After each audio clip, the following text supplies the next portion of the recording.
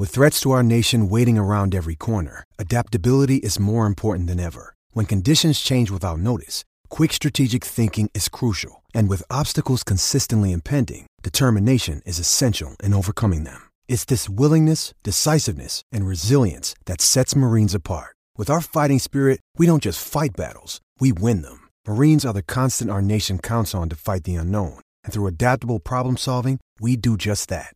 Learn more at marines.com.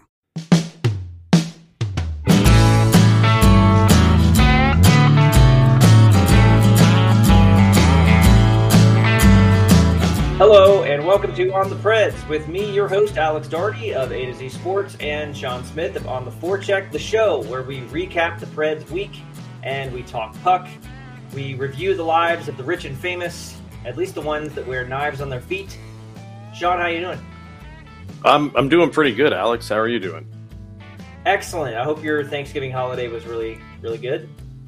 My son last year during the all of the lockdown and quarantine and all that stuff was he was 6 at the time, and he wanted to have a big dinner. So for the first time we cooked a big one, and then this year he's like, I want to do it again. So cook the big one. He wanted to shoot the turkey, which was really kind of surprising to me, and which is kind of odd. We took it out of the freezer and let it thaw. We fired a couple of pistol rounds into it, like the Pioneers. Cooked it up. Yeah, just like the Pioneers. He was a lot happier. I mean, it wasn't as tasty, but it's fine. Wow. We all picked through it and got what we needed. Shot his own turkey. Yeah, shot his own turkey. So amazing. This year was no different, but it was nice. It had more people over, and that's kind of a cool tradition. That's kind of a cool tradition. I think you should do that every year. I have a friend that has a tradition where they name their turkey every year. They oh wow. But they don't name it until it's cooked or something. Like they when it's after it's cooked, they take it out and they name it, and they say some like official, like, in the name of Frederick, here's Thanksgiving dinner. Whatever his name is. Anyways, I like it. Our traditions are much less draconian, I think. We just eat a bunch of food, and that's pretty much it. But the Predators have had 3 games since we last talked. We actually did a show not that long ago. We did a show last Tuesday? It was pretty. Wasn't very long ago at all. Yeah, and so now we're back. Going to get the show back on schedule every Sunday, as the graphic says. And also, as the graphic says, today is the day that report cards are in. And we are having some meetings with we're having parent-teacher conferences. We're meeting with our students and our parents and going over how people have done so far this year. Because the Predators are 21 games into an 82-game season, so about a quarter of the way there. The quarter pole, as some people say, and we're ready to analyze. What's working, who's doing well, who's not working, who's not doing well. Where's the team stand right now? I'm ready for that. That's my day job is teaching, so I know all about report cards. Definitely. Yep. I don't know. I teach seniors. I don't get a lot of parent-teacher conference action, but occasionally you'll have to talk to one. But This should be good. This should be fun. I'm excited about it. And if yours are like mine were, I was a teacher as well. I also taught seniors. We had that in common.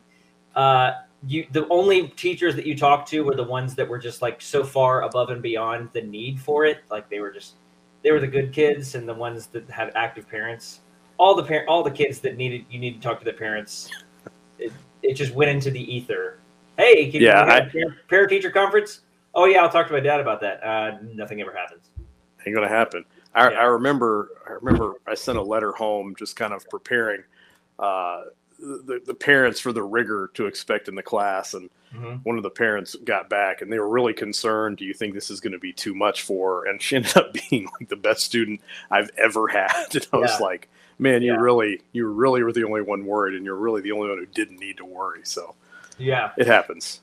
Speaking of rigor, the Predators have had a rigorous couple of games up in this last 3-game stretch, along with one easier game We're going to talk about that now. Let's go ahead and recap the week that we see. We saw 3 games. We saw Vegas Wednesday night, the night before Thanksgiving.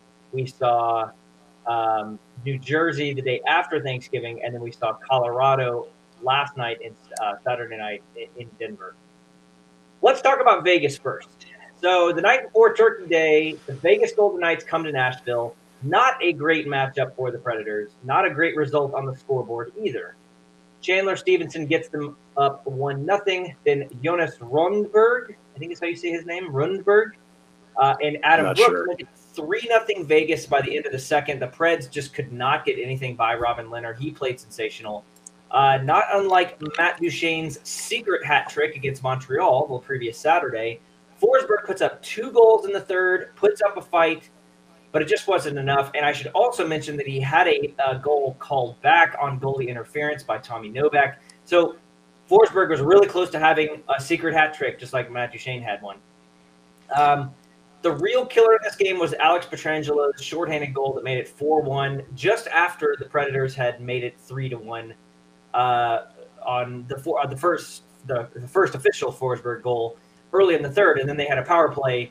And then Petrangelo gets the shorthanded goal, and that was really just the rally killer. At that point, game over. Preds lose 5-2. Let's just briefly talk about this game. I got 1 goal to show, but it's really not much fun to look at for this Predators team on this game. No, I was at the game in person as a fan in the stands, not up in the media area.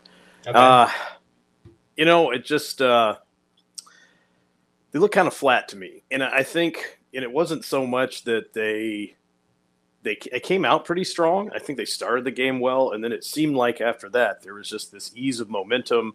It's like they let Vegas take over, and it kind of stayed that way. And I was honestly kind of surprised to see the fight they put up at the end. But I think that's something I've noticed, is that even when the team gets kind of down in the game, they do have some get back to itness toward the end of the game, and I like that. I feel like back to itness. It's fine. No, that's great, because that is a spin off of stick to itiveness. Yeah, well, that's what I was going for. But no, that's relevant. I'll let you keep going, but I'll tell you why that's relevant in a second. Sorry. Well, but me personally, I'm hoping that kind of turns into, maybe we extend that get back to it-iveness into some stick to it of whatever. We don't see the drop in effort. I mean, we've talked for a long time about the team can tend to play down to an opponent or tend to, try to match speed and things like that. But I feel like it's like they refocused and reorganized and said, okay, let's play to our strengths and try to make something happen. And things were happening. It just would have been much better to happen in the second half of the first or any of the second. End of the third, why not? Sure. A little late. Yeah, exactly. It seemed like Vegas was just much more prepared. One thing I think about this team is that they seem like a team that if they are not the dominant team in the first period, it is very difficult for them to get back into games. It takes a long time. But as we see in the next game we're going to talk about, when they start off well, on kind of clicking on both ends, and the goalies and the defense are kind of doing their thing, and the forwards are creating offense. They're much less likely to lose that as the game goes on, as they are to gain it back if they don't have it. Right. And what you said, that they get back to itness is the thing that they lack, and I think that's a big thing. The reason I mentioned the get back to itness is our good buddy Jim Diamond, who's covered the Predators for a very, very long time.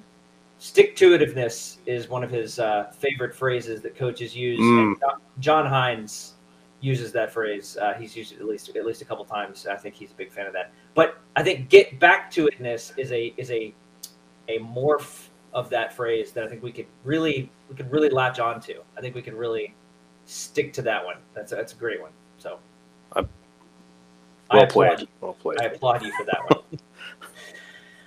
Okay, so let's talk about the New Jersey game. I mentioned I had a goal from the Vegas game, but I actually want to save that. I want to look at that later because it has to do with my report cards, at least one of mine.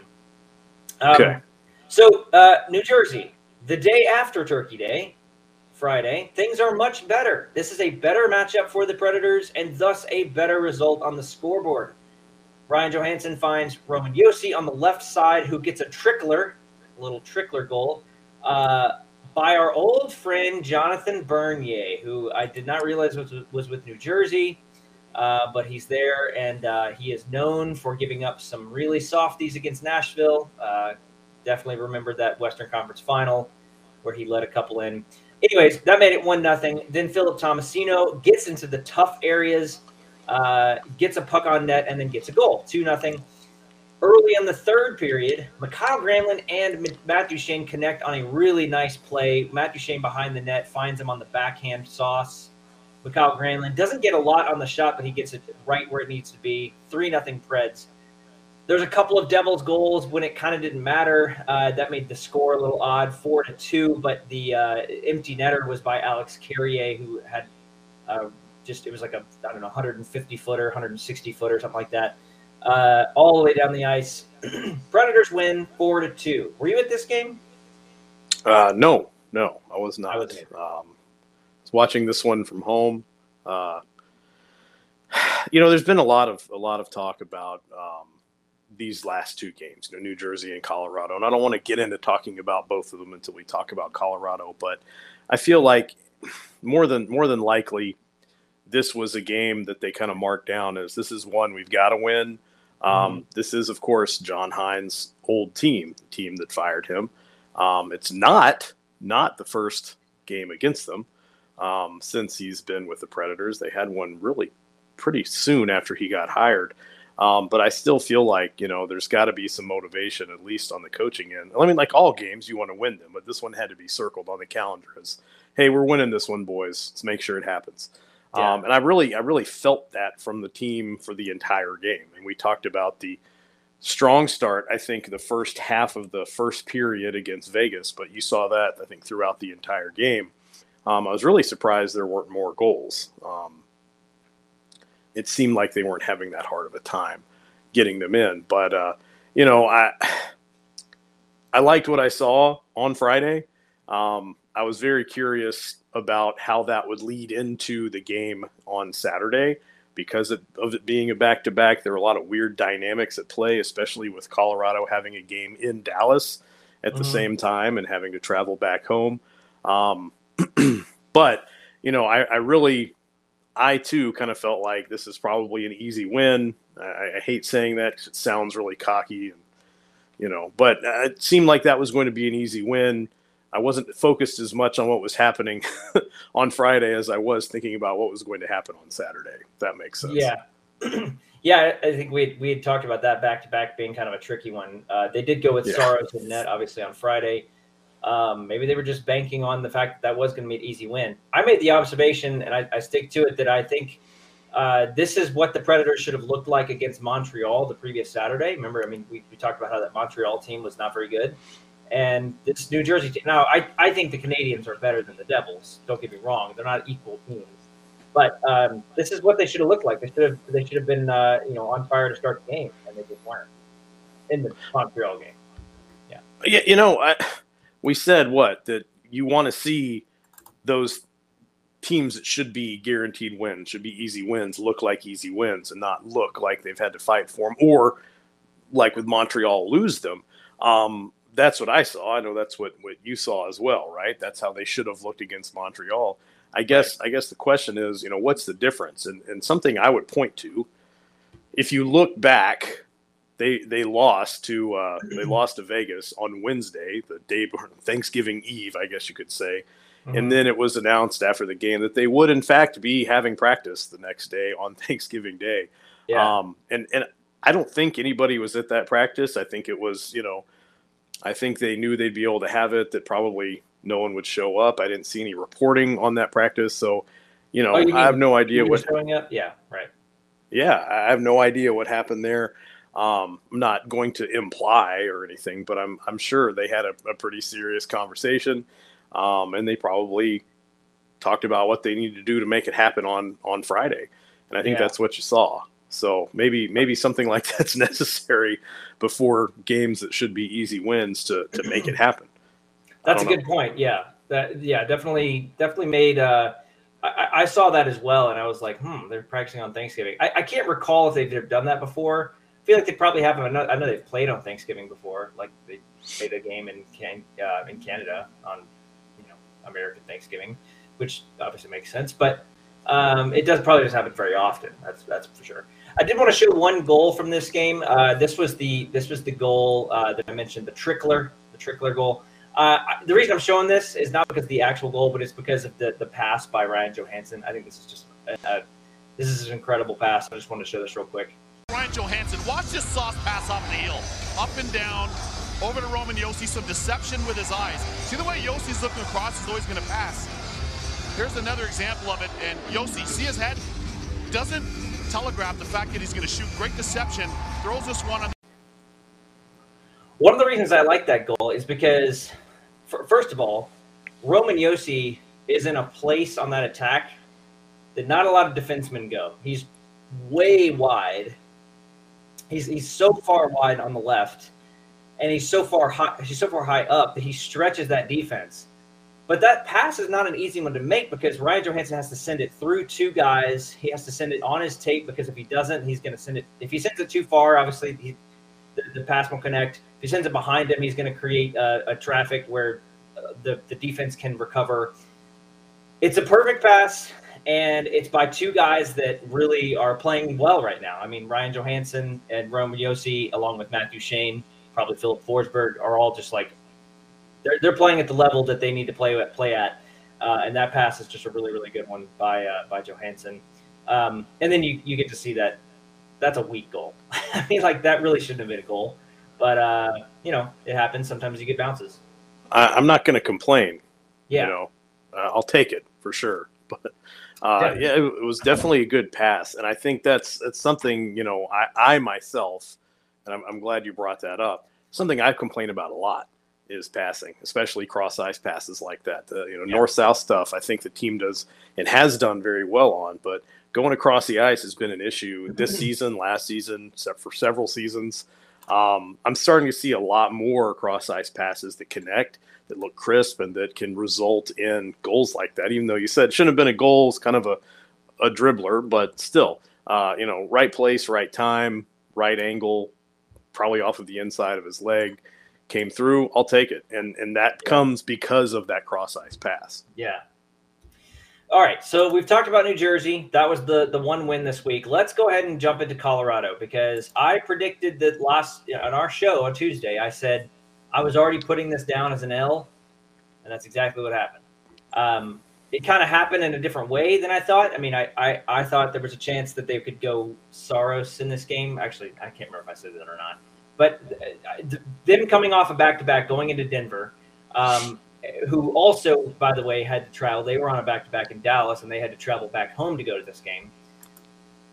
There was a lot of bad in this game. There was some good. There was a big old fight, but then there was just a lot of bad.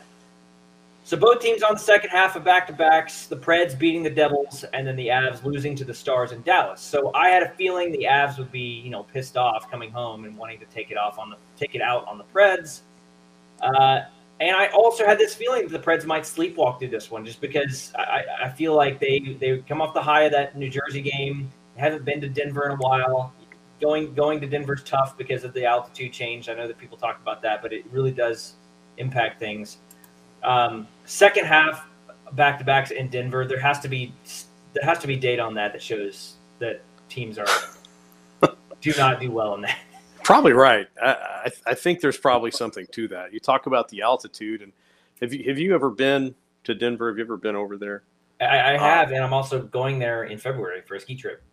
One of my best friends lives in Colorado in that area, and he said, I asked out of curiosity. I said, is the altitude really a thing? He said it took him about 11 months to really get acclimated to it. Wow. Yeah. It took a long time. And so I think it's funny when people mention, the altitude, kind of like it's not that big of a deal. But when you think about someone living there, working there, going about their daily business, it took him 11 months to really feel like it wasn't something different for him. And that should tell you something about flying in after playing a game and then playing another game and trying to deal with that. It's not not a positive thing. So Mikko Rantanen had a hat trick in this game, including 2 power play goals in the first period. At that point, I was like, man, this is going to be a rough game because they already capitalized on 2 of their power plays. I think they had 3 in the first period, maybe 4. I think it was 3. It was 2. And the Avs forwards were just way too much for the Preds defense to handle. The Preds defense could not get them out of the zone, could not get them out of the danger area. I mean, it was really bad. And it kind of led to this. There was some chippiness. I remember at one point Nick Cousins and Nazem Kadri, who's just always, I mean, both those players, Cousins and Kadri, and that's just like a match made in heaven in terms of getting mad at each other on the ice. Yeah. I mean, both those guys get under people's skin all the time, and so it just makes sense for them to clash. I was trying to see what they were yelling about. They were in the penalty box and both yelling at each other. I couldn't really tell what it was about, but it led to this. And I'm just going to show the video first, and then we'll kind of break it down. But this is in the second period as the Avalanche are coming through the zone. Mikko Rantanen collides with David Rittich, and then this madness happens. You'll see all this here. Pass was broken up, and then cut down was Landeskog. He goes into Rittich, and now we've got a ton of pushing and shoving. Landeskog still on one knee. Rantanen is having a quick conversation with Ekholm back behind the net, and he's getting angry, and Ekholm's getting a piece of him. He's yanking on his lid and tore his helmet off. Did Ekholm and threw it. And now here comes Makar, and Kadri's involved. Mikko is red hot, and now we may have a fight. Landeskog's going to go toe-to-toe with Ekholm, a couple of rights. Landeskog leveling Ekholm, and he pounds him down to the ice. Other bodies getting into it on the near side. Oh, goodness gracious. And Sorry, it was Landeskog who went to the goalie, and then Rantanen was there. It was a whole brawl, but it was pretty much done after that. There was a little bit after that, but at the end of all that, Ekholm gets a penalty for unsportsmanlike conduct, I think, for the helmet thing, and then Landeskog gets 17 minutes. He gets the full 17 fighting, instigator, all that stuff. So he's out of the game for most of the rest of the third period. He comes back later. And there's sort of a few key things that happen. First of all, Landeskog goes into the goalie. In my opinion, it does look like it's accidental. I don't think he's trying to. He's on the ice. I mean, when you're on the ice, you're not on your skates. Like, you really don't have a lot of control over where you slide. And he's going hard to the net. I mean, any player would do that. But it's everything that happens after that that's really the big thing. And I think Ekholm was very frustrated, and I think him going after Landeskog and then Rantanen, and by the way, Kadri was also on the ice. All those guys together were just like causing fits for the defense, and that led to Ekholm's frustration. And he's going after Rantanen, and then he gets his helmet. He's kind of reaching over the pile there. He gets his helmet, and he rips it off. I don't think I've ever seen a player do that, like by the ear hole. It looked kind of crazy. And then he rips it, he throws it, and then that's when things get crazy, because then Landeskog comes over. And, there's been some debate on whether, was it a sucker punch thing, or was it, I mean, obviously Landeskog got all the penalty minutes because it was not a traditional fighting situation. He comes over and engages Ekholm, who was not ready for a fight. And a lot of the people seem to be focusing on, well, Ekholm should have known that he was going to get in a fight there, which I thought was really silly. Like, sure, someone's going to come over, but usually it doesn't lead to bare knuckle brawls like that. I mean, sometimes it does, but I don't know what you thought about all that. It was a pretty crazy situation. Were you? I guess maybe you weren't following along with me on Twitter, but I was pretty angry on the internet last night. Yeah. Okay. Here's my thing, and I totally understand that the slide into Rittich was more than likely accidental. I'm not going to say like, oh man, it should be automatic beatdown. But the reality is, at that point, whether it was accidental or not, the way the game was going, the score of the game, that was the only excuse the team needed to start some kind of brawl, number one. Well, you see conflict anytime any player ever contacts a goalie. There's always conflict. It doesn't matter what the score is, what game. You see it in preseason, playoffs, everything. It's a given, right? So in a sense, you're right. Like, it's going to lead to something. Sure. But yeah, go ahead. It's going to lead to something. I mean, Riddick even got a shot in and said, "Hey, get off me." And I get that. Anytime you contact a goalie, there's going to be more contact. It's just something you should expect. I think the issue is due to the score, due to the, I don't know, there were a lot of really, in my opinion, and maybe you have different feelings on this, and that's fine, a lot of really soft calls in that first period led the team to start not only down goals, but just down a man for most of the first period. I'm sure that the Preds had to feel like this wasn't going their way all night. And then this happens. It's like, okay, now this is a perfect excuse. No one's really going to fault us if we start getting rough out here after you have somebody slide into our goalie. And they do it. I don't have a problem with it at that point. In that ensuing scrum, Ekholm rips the helmet off. Now, if you want to give him an unsportsmanlike or whatever, that's fine. I don't really care about that. It did look funny, and if that had been the end of it, everyone would have said, "Oh, Ekholm's a jerk," and we would have just gone on with our lives. But then that's when you have the additional activities. And I think when Landeskog comes over, it's interesting. In the clip you played, I believe that must have been the Avalanche feed, because I heard the phrase used, "Now Landeskog and Ekholm are going toe-to-toe." Kind of not really an accurate read on that situation. I think that's the problem for me, is that was kind of done and over. Ekholm just looked like a jerk for ripping a dude's helmet off and throwing it, even though it was funny. But then Landeskog comes over, doesn't give him a chance to throw his gloves off, get squared up, anything like that. Just starts punching him. And I get it. I guess that's what you needed to do as a guy on the Avalanche. That's okay. Well, you're going to rip my guy's helmet off. I'm going to punch you in the face. Yeah. But for me, the rules of engagement, the rules of combat, especially in hockey, you shouldn't be taking cheap shots. And if you're going to come up on a guy and just drop your gloves and start punching him without giving him a chance to have a fair fight, I just think it makes you look weak. I think it's a real cowardly move. I compare it to when you see a NASCAR driver get out of their car, they're going to go confront a fellow driver over an incident that happened while they were racing. They get out, leave their helmet on, and run up on a guy without his helmet and shove him or try to start a fight while wearing a helmet. It just looks weak, and I expected better than that from Landeskog in that situation. I really did. Didn't get it. Landeskog has a history of being a somewhat of a bully. Not anything like Kadri or Cousins, like we mentioned earlier. He's not like that, but probably more just like he's just a bigger dude, and he's a big physical guy, and he throws his weight around a lot on the ice. After the ice, I don't remember seeing much like this, but I probably, if we went back, we could probably find some stuff. I think I didn't have a huge problem with Landeskog's reaction. Maybe I think the result, Ekholm's bloody face and all that, taints our impression of it a tad, because I think, if we watch the play happen and Ekholm rips the helmet off and throws it, and there's just all kinds of craziness going on. In a scrum like that, there's going to be situations where players come up, blindside on another player and start something. I mean, I'm not saying it's a good thing, but it happens in those kind of situations a lot. And when you're up against the glass like that, you really have to be kind of looking out for guys coming into the play or guys coming into the situation.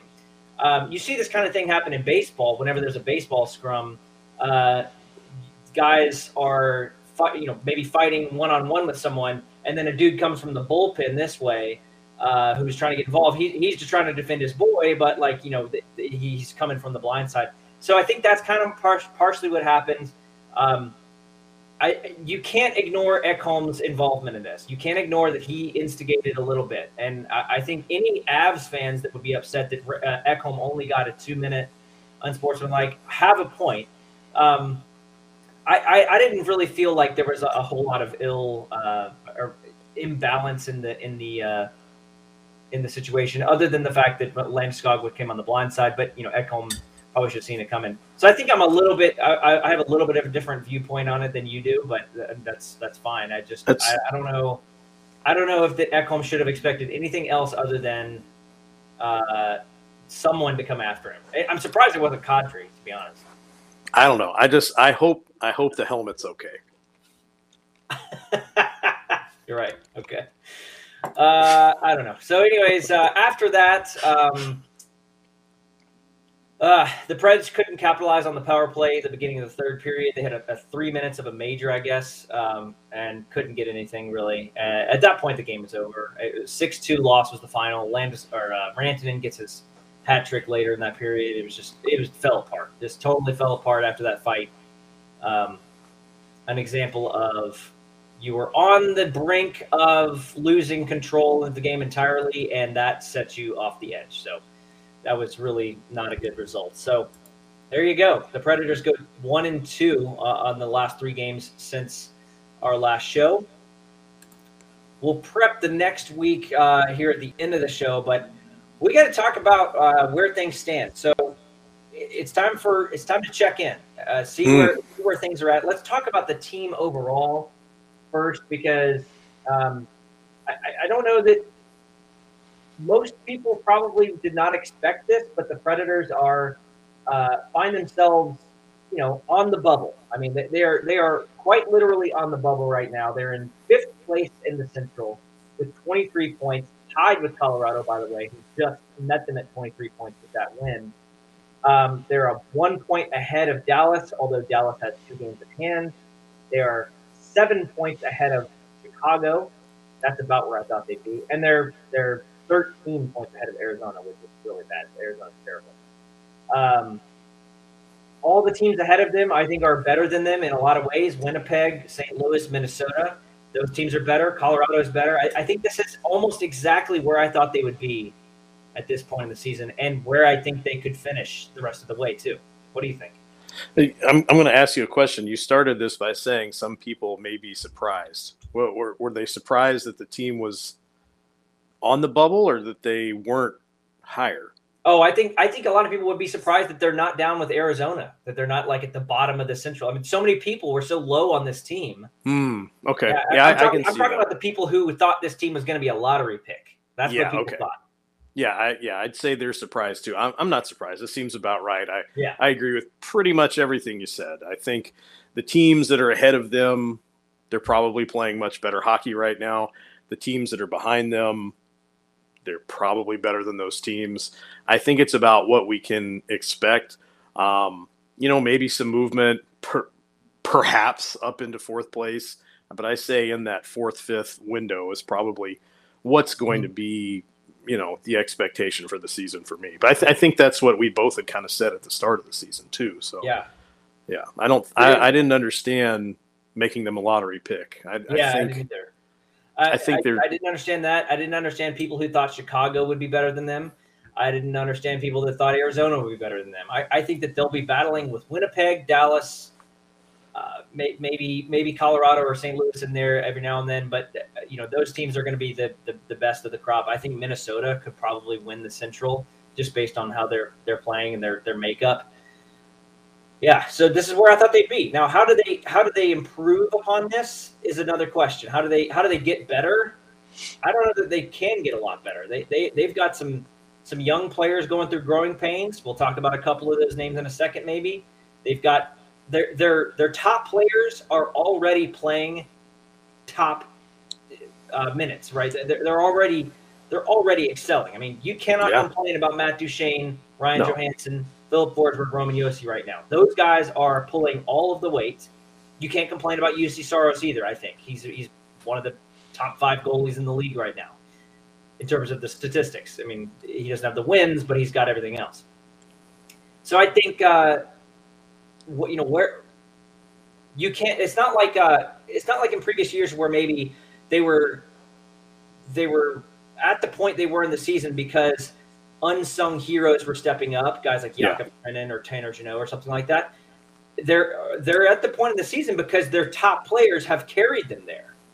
So now, either their top players are going to drop off a little bit, or they're going to have to get better play from some of their role players in order to continue it on. Yeah, last season with the taxi squad and with just dealing with injuries and things like that, the next man up mentality was a huge part of this team's identity. And I want to say that's kind of gone, and not because of anything the team's done, but because that taxi squad doesn't exist. You have a very small pool of players that are able to step up when it is time to do so. Yeah.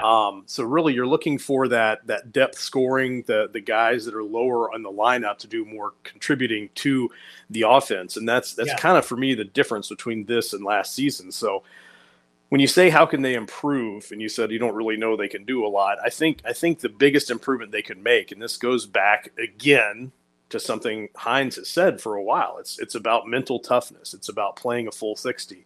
And it's very cliche, and it's very, I don't know, it feels almost lazy to say, oh, that's how they could improve. But I'm not saying they need to score more goals. I'm saying that you need to see a team that goes and plays against Vegas, for example, for 60 minutes and not the first 10 and the last 10. That's 20 minutes. Games are 60 minutes long. If you play that way the whole game, even if you don't win, it's a lot closer. Maybe you're forcing a tie. Maybe you're not putting the team in situations that they can't come back from without some kind of Herculean effort. And I think that's the biggest difference for me between, say, last season's next man up mentality and this season's mentality. But mental toughness and being able to, I don't know, flourish in bad situations is really the difference for me. And I think that's what I'd like to see moving forward. The team is very top heavy right now. The top 5 players. Let's go ahead and call them 6 players. Duchesne, Granlund, Yossi, Johansson, Forsberg, Saros. Those are your top 6 players. Those are also your top 6 highest paid players, so that's good. But those 6 players out of your 20, 24, 25, some odd that have played so far, are carrying everything.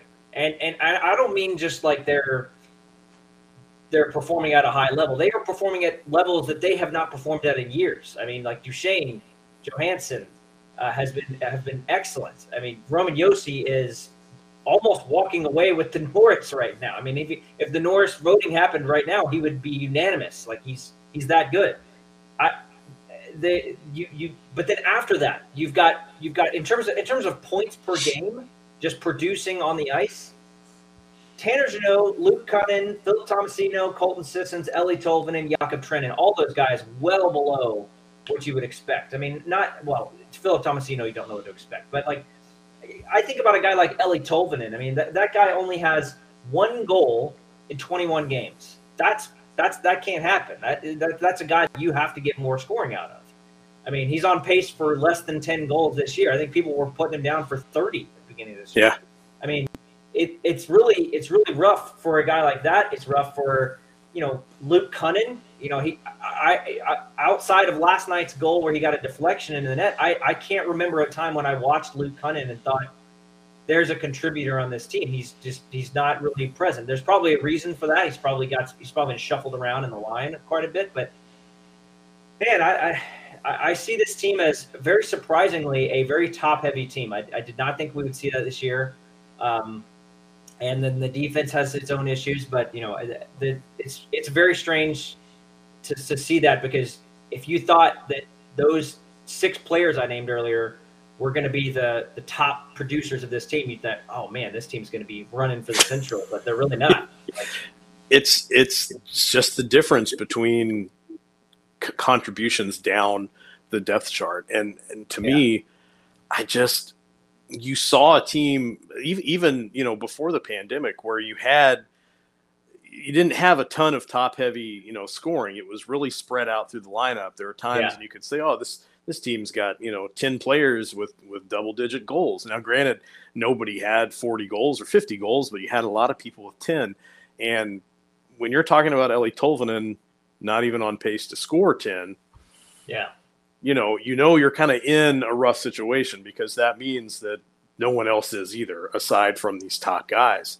And at least they're doing that. And I think that's the saving grace of the season. But something's going to have to change where you're going to see, I don't know, further down the lineup, people starting to produce, or you could get kind of rocky. So let's do this. Let's talk about our stars of the class. So we're doing this report card thing. You can give your report cards however you want to. I just named it. I just went with top 3. I went with 3 guys that I think are A students, A+ students, model students for everyone else in the class to look up to, and that would be UC Saros, Roman Yosi, and Matt Duchene. Matt Duchene is leading the team in goals. He's leading the team in points, and he's shooting 21%, which obviously will come down. But he's also second on the team in shots, 62, compared to Roman Yosi's 64. Like, that guy's shooting a lot, and he's still shooting at a high rate. Like, that's incredible. Roman Josi, I just mentioned. If the Norris Trophy voting happened today, I think he wins it going away. And then UC Saros is night in and night out carrying the team. I think his workload could potentially be a concern later in the season, but you really don't have the luxury of dealing with that. He started 17 of the team's 21 games. At that rate, he would start, 65, 70 games? Like, it would be that would be nuts. I don't think that's going to happen. Yeah, that can't happen. He can't start 65 games. That's a lot to take on, even though he's 26. Heavy workload. But he's got a heavy workload. So those 3 are the top 3 stars of the class. How do you want to give out your report card here, or your top works? I'll talk about my top 3, and it's interesting because when you talked about yours, you used a lot of numbers. Let me just go from a different angle here. The first person I'm going to point out, and maybe I'll try to go in a different direction and talk about 3 different players. We did have one crossover, but I'll edit that on the fly. First person I want to talk about, my top star of the class, however you want to say it, is Mikhail Granlund. And I think, I was thinking this anyway. Definitely a huge contributor, but I think, his work ethic on the ice is incredible, getting to the front of the net. He's making a lot of great passes, piling up a lot of assists, getting good greasy goals when we need them. But the thing for me, and I don't know, this is something I've noticed, maybe you've noticed it too, talking to being part of the media sessions after the game, is typically after a loss, there has to be a sacrificial lamb. They've got to send somebody out to the media to have that conversation. Yeah. And, typically it's been Roman Josi as the captain of the team. And I think Yosi's always done a fine job of taking responsibility, holding himself accountable, saying he needs to do more and things like that. But last night, after the game against Colorado, we saw Mikhail Granlund doing that, I think for the first time. And what was really impressive to me about it was I don't know who asked the question. Were you in that session? I think it was Brooks. He was asking about his 400th assist or something. Yeah, it was his 400th point or something like that. Yeah. And he's, and it was interesting that this question was asked after what I would call a pretty ugly loss. How did it feel getting your 400th career point in the game? And he's just like, I didn't even know that happened. Who cares?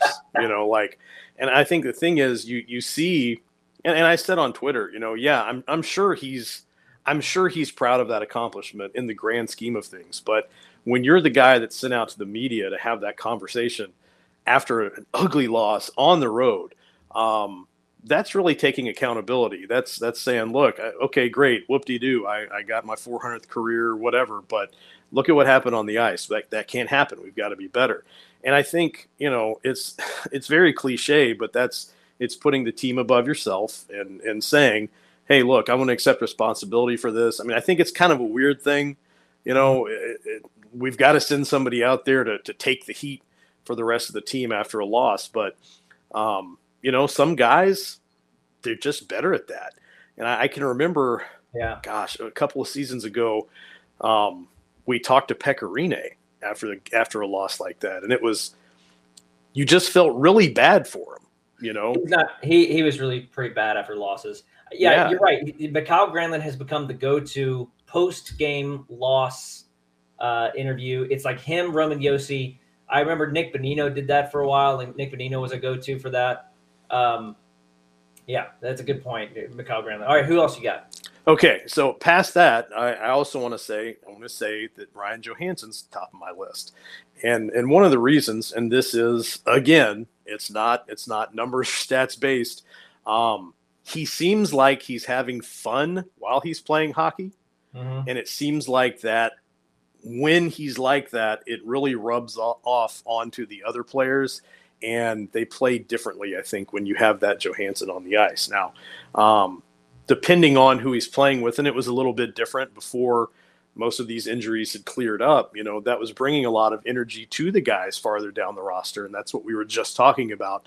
You need to see that happening. You need to see more contributions from the guys that are a little bit lower down in depth. For whatever reason, I think since everybody's come back from injury, you haven't seen that happening, but I'm hoping that continues. I'm impressed with Johansson doing that and stepping into that role as one of the older guys as opposed to one of the younger guys, and kind of taking the younger guys under his wing and showing them, hey, we can still have fun while we do this. And I like that a lot. Now, I was going to also say UC Saros, because for the same reasons that you said, I think it's hard to argue that he's anything other than the top. For the sake of talking about somebody different, I would like to talk about Dante Fabro. I think he's having a much better season. I think he's someone that, and I'm not going to say was unfairly criticized, but I think it's someone who is criticized and scrutinized quite heavily ever since he's been on the team. And I think now that he's got realistically what should be a full season coming up, he's had a full training camp. He's been with the players for a while. I think he's having a much better season, and I'm pretty happy with the results. Yeah, that's a good one. Yeah, Dante Fabro has played well. Offense that he's producing is little, but I think he's. I would say between the pairing of Fabro and Ekholm, he's the better of the two. And so let's go ahead and move into that. Actually, let's talk about who's been absent and tardy first, because that's another thing you have to deal with when you talk to when teachers have to make their assessment about who's doing well in class. You got to look around who's not showing up. Yeah, who's literally not in the room. Well, Philip Forsberg has missed a lot of games, obviously because of injury. I would go ahead and say that Ellie Tolvanen has just been not actually no. I have Ellie Tolvanen in a different category. For my money, Luke Cunnin has been sleeping in class. He's not absent. He's been there, but he's been the kid in the back that's asleep in class. You got to keep waking him up. You got to remember that he's there. Maybe Ellie Tolvanen is in that category too because of the weapon that he has, the skill that he has. He's not producing in the same way. Philip Forsberg has missed too much class.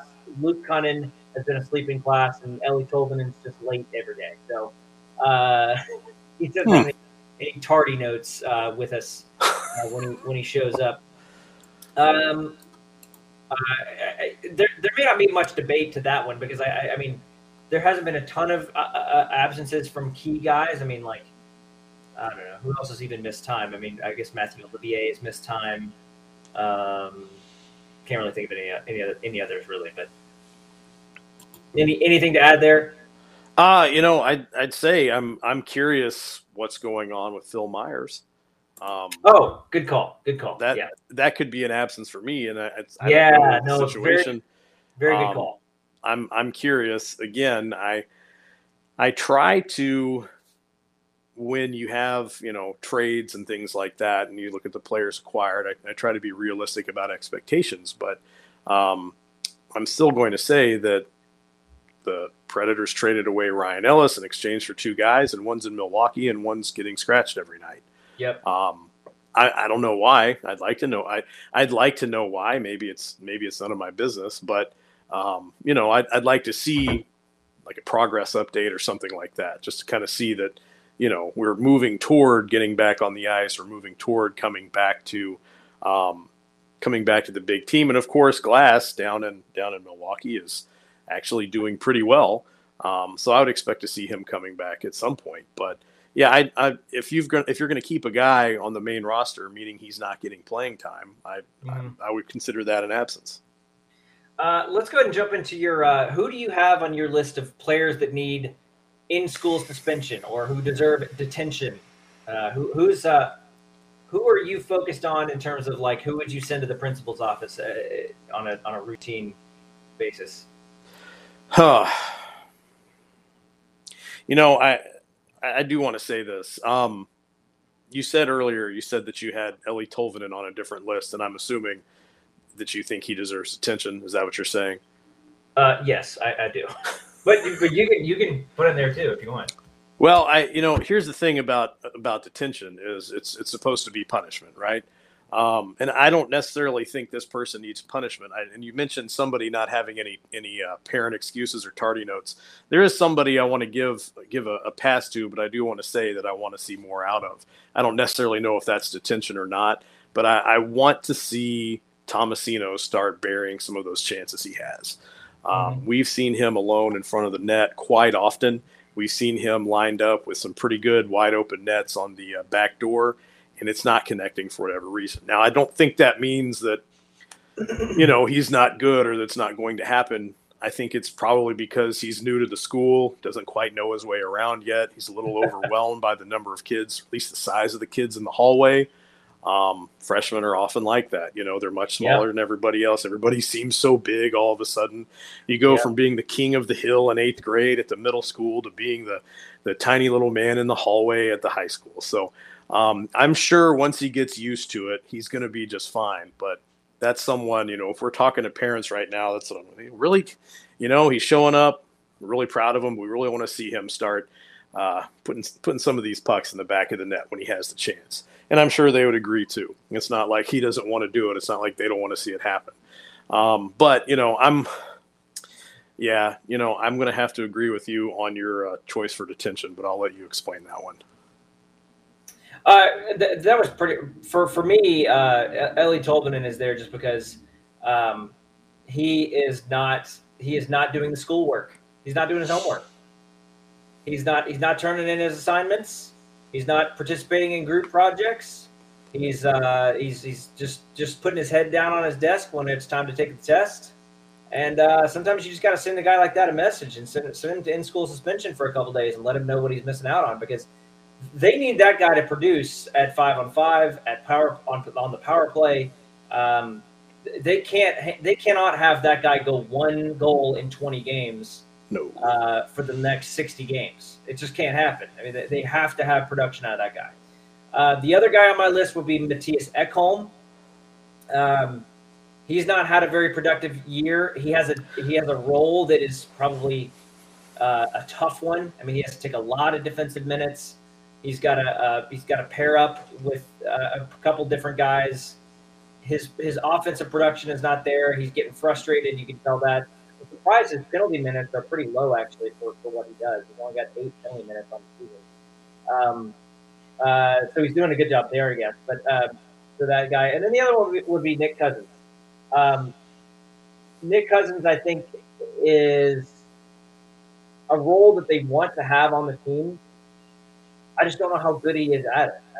I think he could be better at it. He doesn't have a lot of consistency to his puck game enough to see he's out there because of that reason too.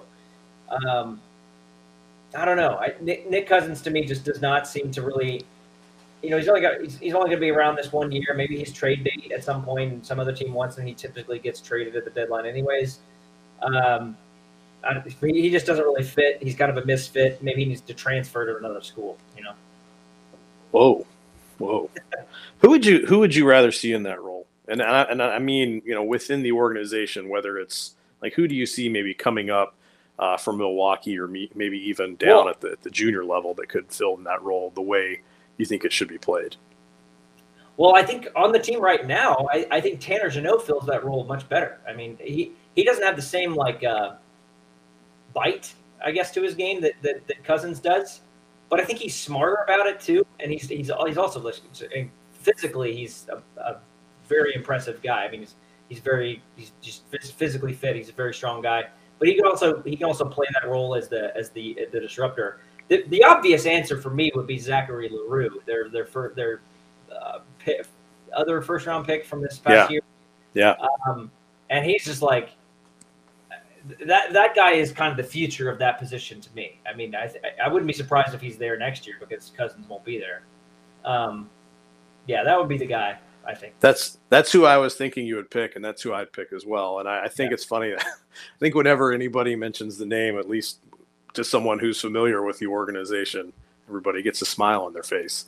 Yeah, it's going to be fun. It's going to be fun to watch that guy play. Yeah, I'm really excited about it. I mean, if anything else, because it'll give the Predators a guy that will probably routinely be on the national mindset in terms of players that other teams just hate. They're going to hate him. They're going to hate them, and I think anybody who's a fan of this team is going to love them. Eric Dune over with me and On the Forecheck does the On the Future, and he regularly is tweeting out, what all of these prospects are doing, and I'd really have to credit him as the reason why I know so much about the organization at all of these different levels. Just regular updates. I think he got suspended for 4 games, and since he's been back, he's just been on a tear. And I remember when we got to talk to him after he was drafted, and he said, if you could, who would you, if you could just compare yourself to any player, who would it be? And he just got this big grin on his face and said Brad Marchand. And you're like, oh boy, I think we're in for a ride with this one. I'm looking forward to it. I don't think he has the top end talent that Marchand does. Honestly, I think he's going to be more of a Tom Wilson type that gets suspended frequently, that also has some skills with the puck, that's kind of that mold. I mean, as probably uncomfortable as that's going to make Predators fans, that's kind of what he's going to be. And I think he'll be better than Kadri. I mean, I don't think he'll be quite as I don't know. Kadri to me just is a troll. He's just he just tries to troll people. Whereas Tom Wilson plays the game so physically and with just reckless abandon all over the place that he ends up in these situations where he elbows dudes in the face and boards them and gives guys concussions and all kinds of awful stuff. So he's got a lot to his game. Kadri to me is just a troll, and he's also he plays incredibly dirty. You can see all kinds of awful hits from him. Anyways, all that being said, Zach LaRue would be the guy. I think we've got everybody. I think we've covered pretty much everything. We talked about who the top stars are. We talked about who deserves attention. I think at this point in the season, I think it's good. It's important to take note of where things stand overall. And it's the next month or so, the month of December is always a weird one to me because you've got you finally might see some more tactical changes or maybe some lineup changes on the team because the coaching staff knows we've got 20 games on our belt. Let's see who's producing and who's not. Maybe we'll see a Cody Glass come up. Maybe we'll see Philip Myers back into the lineup, which would be really good to see. Maybe we'll see someone else from Milwaukee come back. Maybe Rocco Grimaldi makes an appearance again. I don't know. We'll see what the month of December has. But in the next week, we've got Tuesday versus Columbus. We saw a lot of Columbus last year, a lot of wins over Columbus last year. Thursday, speaking of Brad Marchand, Boston Bruins coming to town. That should be fun. And return of Craig Smith. Oh, yes. Return of Craig Smith. Tribute video time. And then Montreal, we have the return of anybody. Is there any former president? I don't think so. But the rematch of a couple weeks ago will happen there. So maybe the Predators can get revenge after that bad loss in Montreal. Yeah. Maybe Matt Duchene can get another hat trick, and this time one that matters. Ooh, I like that. Okay. I hope. All right. You can check out all of our hockey coverage at AZSportsNashville.com. Please also go to ontheforecheck.com as well. You can read Sean and the guy he mentioned, Eric Dune, who always does great work over there, talking about prospects. Really love his work. Everybody's work over there is great. All good game recaps and pre-game threads, all kinds of stuff. Follow me on Twitter at AlexDarty1. Follow Sean on Twitter at SCSOTF, and we will see you next week.